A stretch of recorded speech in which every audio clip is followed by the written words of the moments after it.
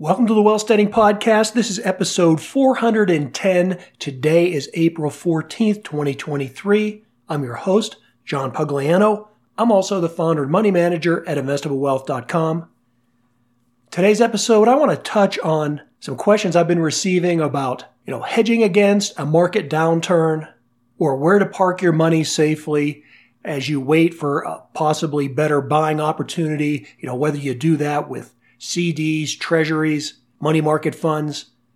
We'll get to all that in a second. I do want to first mention that I have another road trip coming up. I will be in one of my favorite states, which is Wyoming. It is one of those states where I make a conscious effort to build my business, and frankly, if Mrs. Pugliano would let me, I would actually move there. But that's not in the cards for now, so I just have to enjoy the state whenever I get the opportunity to pass through.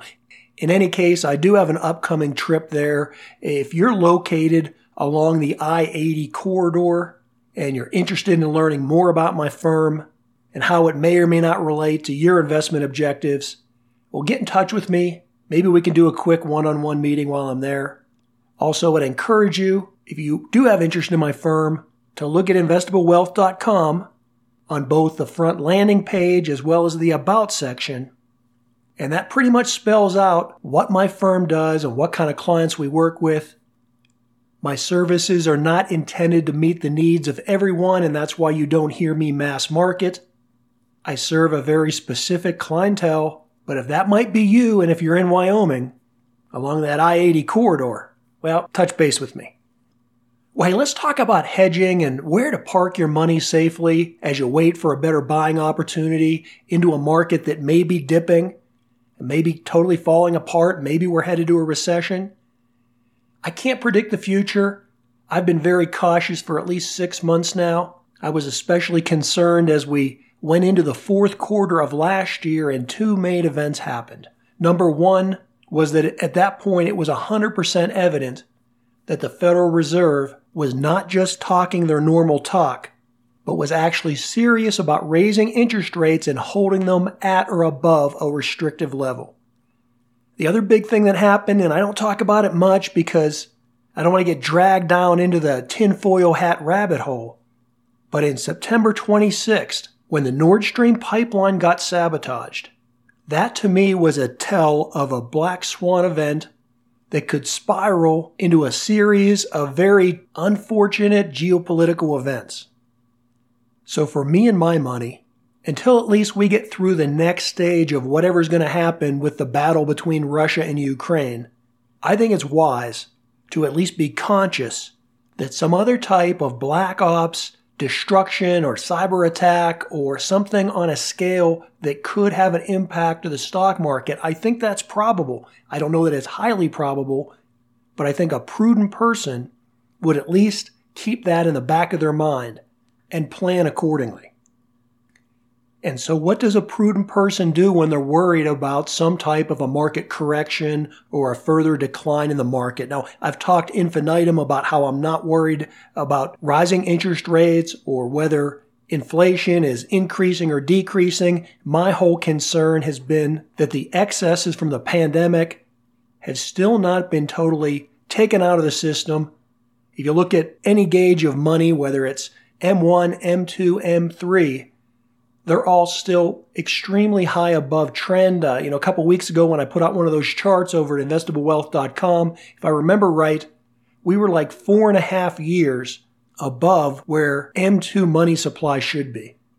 So all that money doesn't come out of the system immediately. Well, look where we are. We're still not in the throes of a recession yet, and we may not even ever get to one, because everybody is so highly anticipating it, and people are making corrective actions. Markets adjust, people adapt. And where that comes into market timing and where that comes into trying to protect your principal is that all these type of precautionary trades or hesitancy or safety factors or hedging, depending upon what you're doing, how you're trying to protect your portfolio or protect your principal, they all come with a cost. Sometimes the cost is missed opportunity. Sometimes the cost is the fee that you would pay if you were buying something like a protective put. The cost may be just the decay factor that occurs if you're in some type of an ETF that's either leveraged or hedged or uses futures contracts or other types of options that have premiums and expiration dates. And so since all these things come at varying degrees of some type of a cost, you should be aware of that. I see so many people that, they jump right into some type of a hedged or an inverted ETF like SH, or if they want to play volatility, an ETF like VIXY, which pretty much tracks the VIX, or whether you're actively purchasing protective puts or out and out selling stocks or selling the S&P 500 short. If that trade works against you, meaning that if the market doesn't go down, or because the way those fees are structured or the way ETFs degrade, you can lose a substantial amount of money, far more, by trying to hedge than you can by simply taking a long position. In this episode, I'm not going to go into all the particulars about how you can lose money by hedging, but a number of years ago I did do a video. It's over at my YouTube channel. It's called something like Beware of ETF Decay. And I give real-life examples and do some illustrations using charts about how those ETFs that use hedging and leverage and inversion can rapidly degrade and you can lose your money. So if you're someone that's thinking about playing the options game or using these ETFs, check out that video and at least be forewarned about what you're getting into. And I bring this up because, again, I've been very pessimistic, or at least cautious, for a good 6 or 7 months. The market has not fallen apart. The market's trading in a range, and that range is really no more than about 10%. In terms of magnitude, the market is fairly subdued, and it's subdued enough that I have chosen not to swing trade it. Because as I look at the market and I perceive the risk, the stocks that have gone up the most, especially this year, are ones that I just don't want to touch. I don't think they have any type of fundamental valuation that is something that I want to own long term. And I'm talking about things like, meme stocks like GameStop or AMC. I don't care how much they bounce and go up. I'm not going to own them because they're just too volatile. They're speculation, they're not investments. Now, on another company like, say, Shopify, I think that's a viable company with a solid business plan, but their valuation is just way too high for the criteria of a stock that I want to buy into. So that's just to give you some examples of why I would rather just sit tight and not try and specifically pick stocks or time this market, because I believe that overall there's much more downside than upside.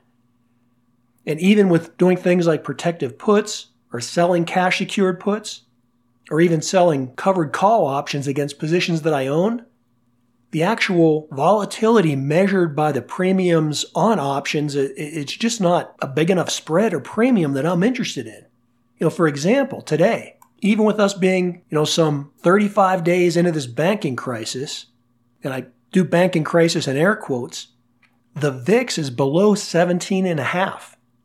So although you hear a lot of investor fears and trepidation, and there is tons of money sitting on the sideline, at the same time, if you measure volatility by the VIX, well, that VIX level is about as low as it has been in the last 12 months.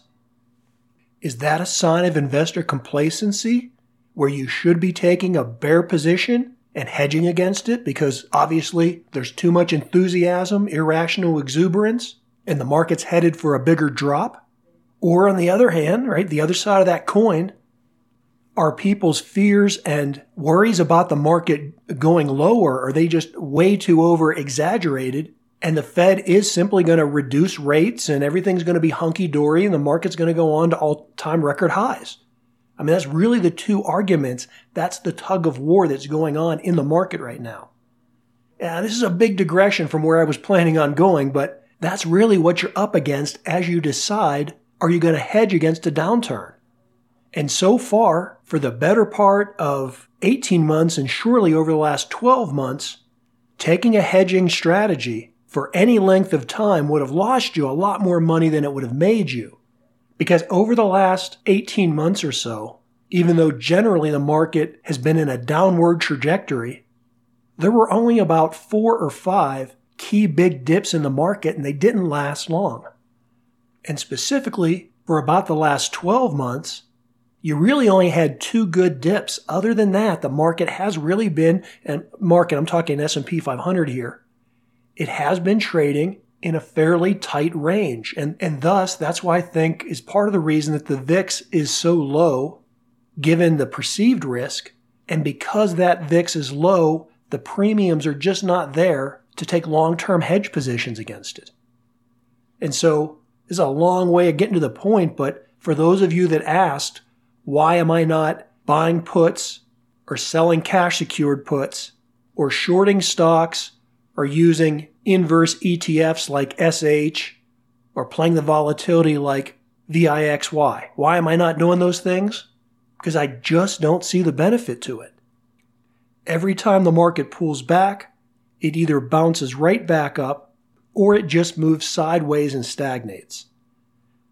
And in that kind of a short bottom cycle or a sideways movement, you're much better off either just staying long and buying and holding through it than you are trying to hedge against it, because going long doesn't really have any of the friction or the cost associated with those fees or premiums that you're paying by hedging your position.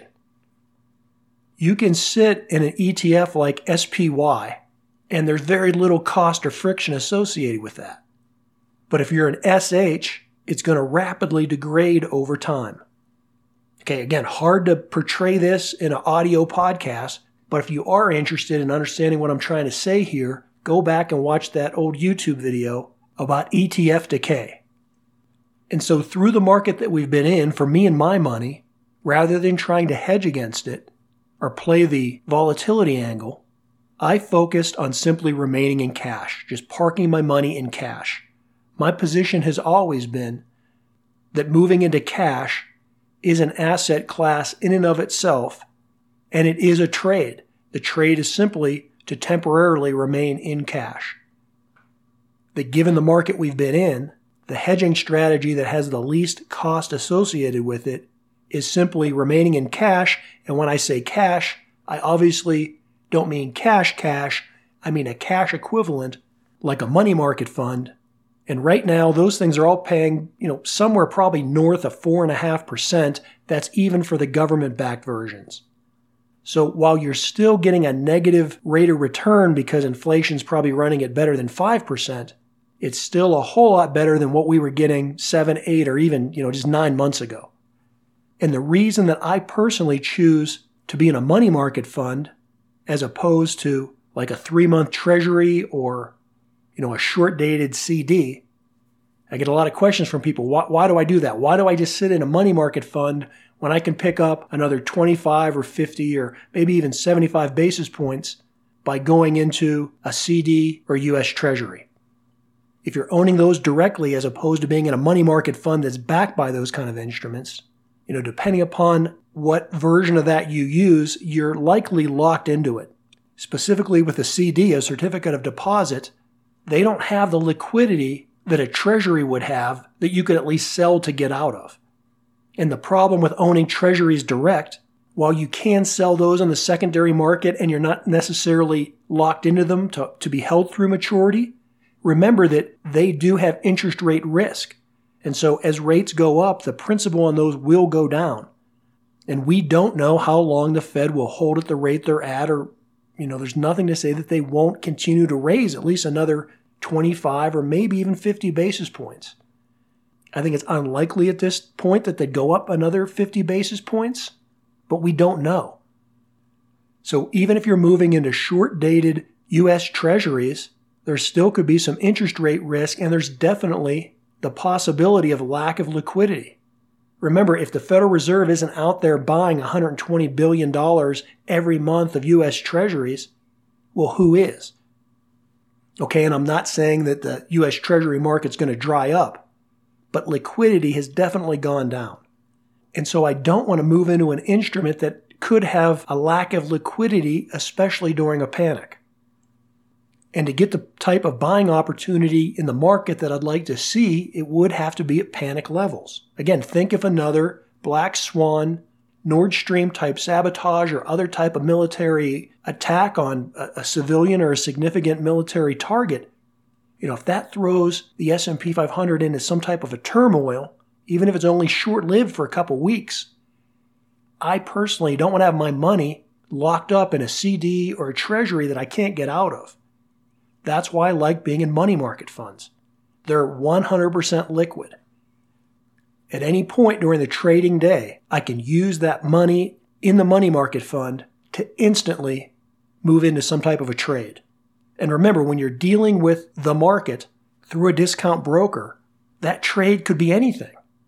You could trade in the S&P 500, you could trade in individual stocks, you can buy things, you can short things, you can get into option contracts, you can buy ETFs that are sector focused or that are targeted in commodities, you can buy real estate through real estate investment trusts. The market itself, the opportunities that you have as an individual investor at a discount broker are only limited by your own creativity. But to be able to take advantage of those moves in the market, you have to have the cash available. And again, that's why I prefer to be in a pure money market fund as opposed to trying to pick up another fraction of a percent of higher interest in a CD or short-dated U.S. Treasury. Now again, that's my preference. With the deteriorating economic conditions and what I consider to be two extremely high valuations in the market and very low options payout risk premiums, again, for me and my money, I will take the chance of sitting in cash. Well, how's it all going to work out? Come on back for future episodes. Until then, as always, this is John Pugliano wishing you the very best returns.